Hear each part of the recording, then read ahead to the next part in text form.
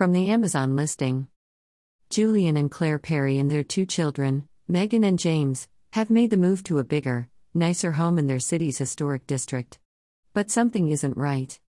The neighbors seem reluctant to visit. Claire can't shake the feeling that someone is watching her.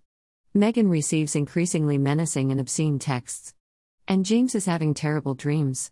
No wonder, considering what he's seen in the corner of the basement, staring at him and shuffling closer ever so slowly. Pity no one warned the family about the house.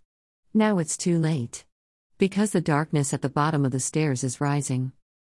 I finished this book in a day. It was fast-paced.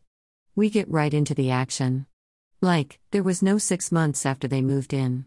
No. From day one, this family has other-world problems. I enjoyed this book. Until the end.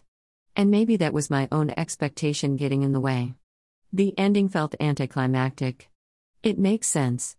But I guess I was expecting it to take a different turn. Trigger warnings for sexual content, cutting, cursing, and mentions of rape. I feel the story was especially strong in the visualization of settings and happenings. I found it easy to be in the moment in the story.